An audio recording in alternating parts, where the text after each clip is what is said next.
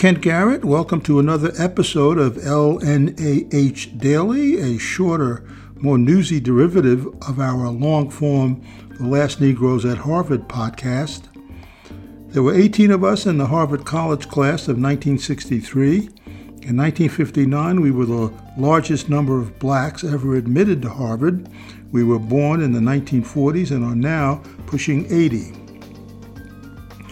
So buckle up and get ready for LNAH Daily, a bunch of black and some white, highly opinionated and Harvard-educated 80-year-olds talking about the issues and news of the day. In this episode, the question is, should the word Negro be banned? John McWhorter, an associate professor of linguistics at Columbia University, recently wrote a piece in the New York Times saying that the language police were on the move. He cited the refusal of Random House to publish an anthology of Norman Mailer's because of objections to a 1957 essay titled The White Negro. Random House officials say that that is not true. McWhorter writes, quote, in 2020 in the Princeton Summer Journal, part of a summer journalism program for high school students, a student wrote an essay titled, quote, White Teachers Stop Saying Negro. McWhorter also writes about two cases of students filing complaints about college professors who, when referring to older texts, use the N-word. No, not that one, but the Negro one. He also mentions a brook in Vermont called Negro Brook that activists are trying to woke, so to speak. It all sounds like a slippery slope to me. The first use of the word Negro occurred in the 1440s when the Portuguese arrived in southern Africa looking for a sea route to India. They called the Bantu people they encountered Negroes. The word Negro in both Spanish and Portuguese means black. From the 18th century to the mid-1960s, Negro, spelled with a capital N, was the correct and polite way to refer to Americans of black African heritage.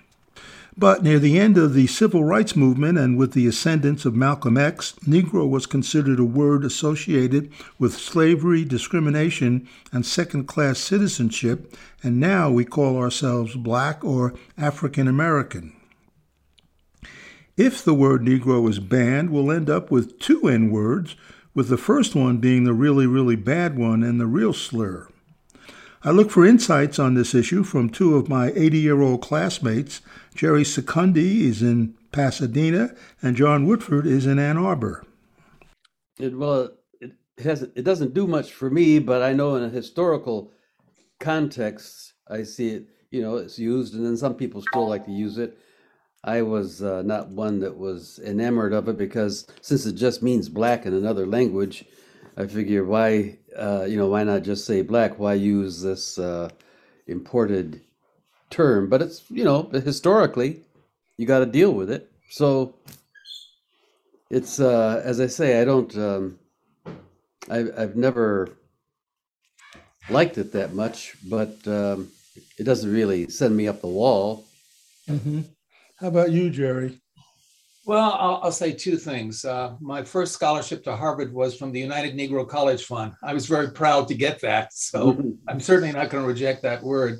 Yeah. But I'll give you just kind of a family story from my mother. From the time I was very small, all my mother said is, don't call yourself colored, call yourself Negro. We want to be called Negro, not Negro, but Negro, as in your knee, Negro. So you've got to be a Negro. And she fought and fought and fought and fought to make sure we had that term. And as colored finally kind of disappeared, despite the NAACP, she was very proud of that. Then all of a sudden she looked around and we were no longer Negro, we were African American. She said, hell, I haven't been to Africa. I was born here in the United States. What are they talking about? So, and then she looks around and she says, black. And she looks at the color of her skin. And she was darker than I was, but still fairly light. She says, well, I don't look black. And then she looks around and says, all of a sudden, I'm a person of color.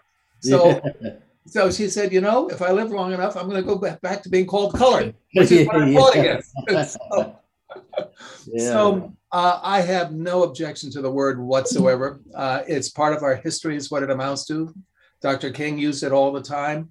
You know, it's in so many of our books. I think it's absolutely ridiculous to try to, in some way, eliminate it from our vocabulary. No, and obviously it's very different than nigger. That's for darn sure. Yeah. So Not that much. well, let me put it this way, John. When I was growing up, I heard that word all the Yeah, time. Negro. Yeah, and that's what we called each other as we were growing up, you know. Oh, yeah. But you know, when we were essentially when we were at Harvard, I mean, we went in as kind of Negroes, and almost by the time when we got out, I mean, we were calling ourselves Black and African Americans and that sort of thing. Yeah. So, you know, I think we have so many snowflakes, is what it amounts to.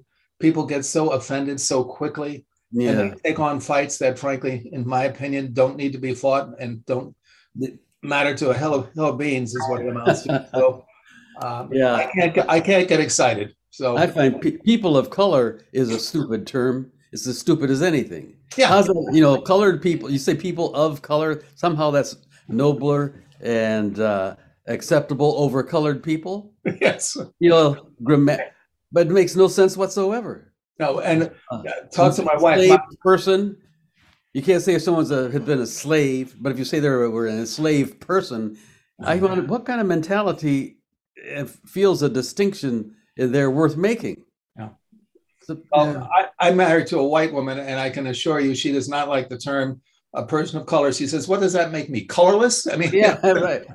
She doesn't like that term at all. So, well, the thing is, I mean, in some cultures, I mean, and Jerry, you probably know about Mexico. It's that the word Negro is sort of it has no racial connotation sometimes, in the sense that someone will say, what do they say? Oye, negrito, ¿cómo estás? You know, sort of like how you doing, my friend, and all that. Yeah, exactly. That it does not have the connotation that we have in the United States. Now, not to say that there isn't racial classification in South America. There certainly is.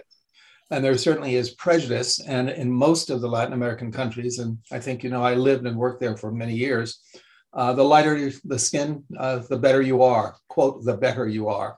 Right. Especially in Brazil, quite frankly. But no, it doesn't have it isn't a pejorative term at all. So yeah, it's kind of just a greeting in many countries. Yeah. Mm-hmm. Yeah. Did you see the story about the woman in Brazil, the billionaire woman? It was in the New York Times yesterday or the day before.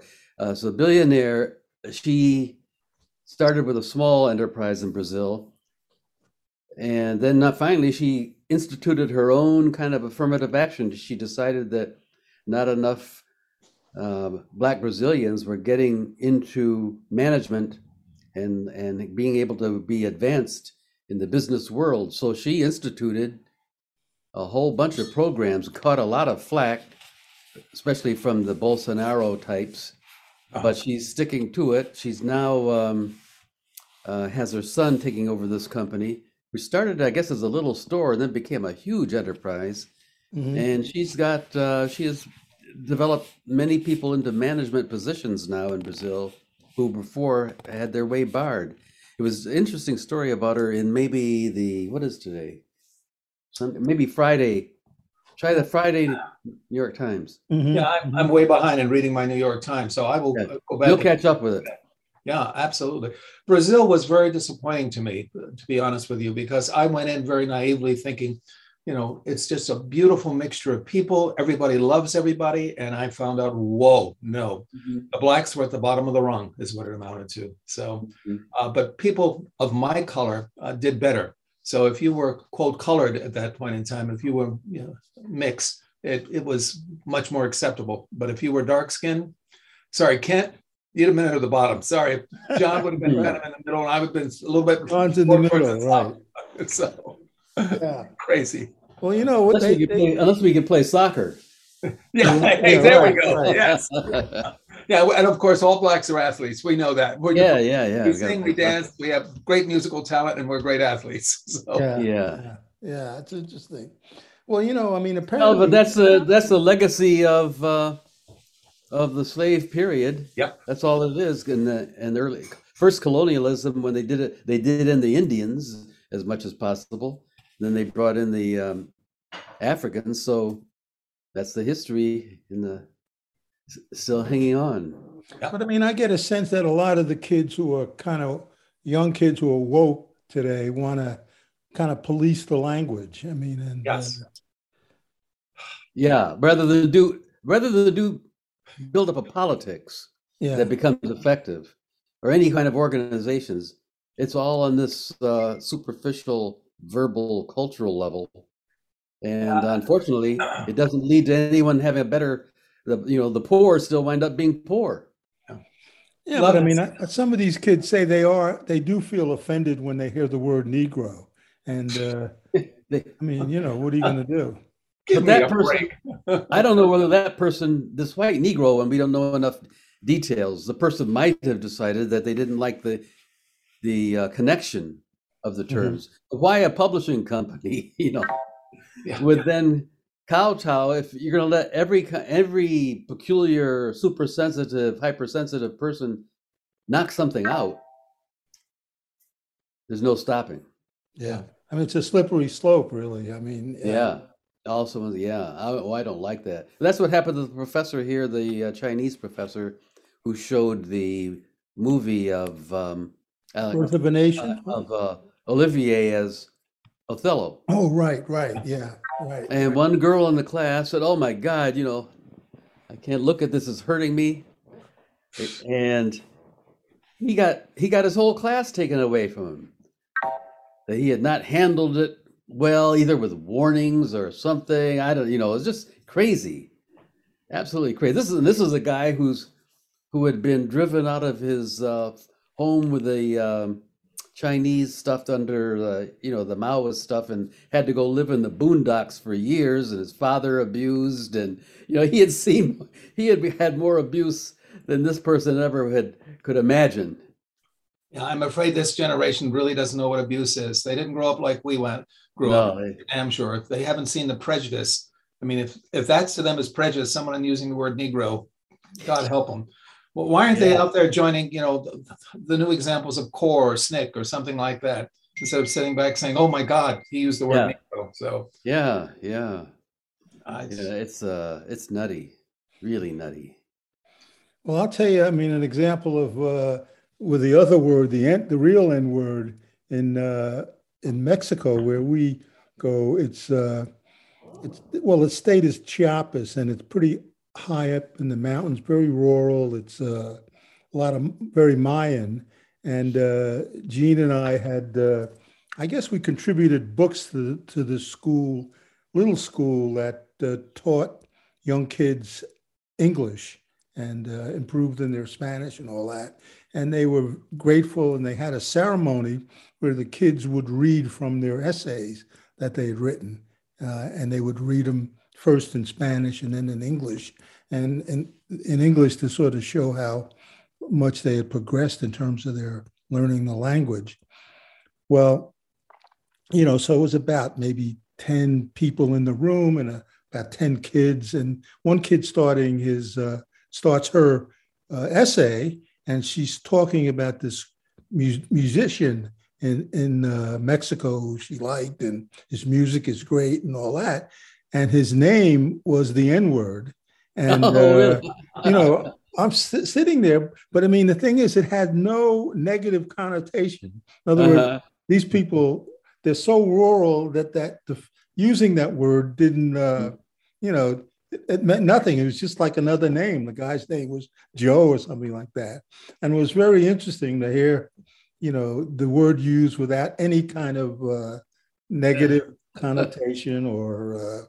Well, was this like a rap name that he gave himself, or what was it? Yeah, that's his rap name. Yeah, yeah. Oh, But he okay. but he was very But he's from around popular. there. I mean, Yeah, he's from the I think he was area. from Mexico City or something like that. Uh-huh. But his music had traveled way Maybe, down towards Chiapas, which is, or near maybe that's the Guatemala. way. Maybe that's the way to defuse the whole thing over time. Who Yeah, knows? I mean, yeah, since the kids, as Jerry was saying, I mean, since guys call themselves a name all the time, right. especially out playing sports, um, it's hard to think that then if someone else says it, all of a sudden it has some wounding power.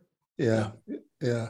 Just It's if the phone rings in my house and I answer it, and what I hear was, "Hey, nigga, how are you?" yeah, I know it's my cousin that's calling, Sonny, who I grew up with. So, 'cause that's how he always greets me. Oh, really? He does. And also this, what you were talking about can trigger something tangentially in my mind. The word niggerly, which means like miserly. Okay. Right. yeah, It's a Norwegian, the derivation is from like Norway or Scandinavia. It has nothing to do with Negro or anything else. no, But there was a politician in Washington, D.C., I think a mayor or a vice mayor, that basically got driven out because he'd used that word niggerly. yeah, that's right. Yeah. Yeah, So, niggardly.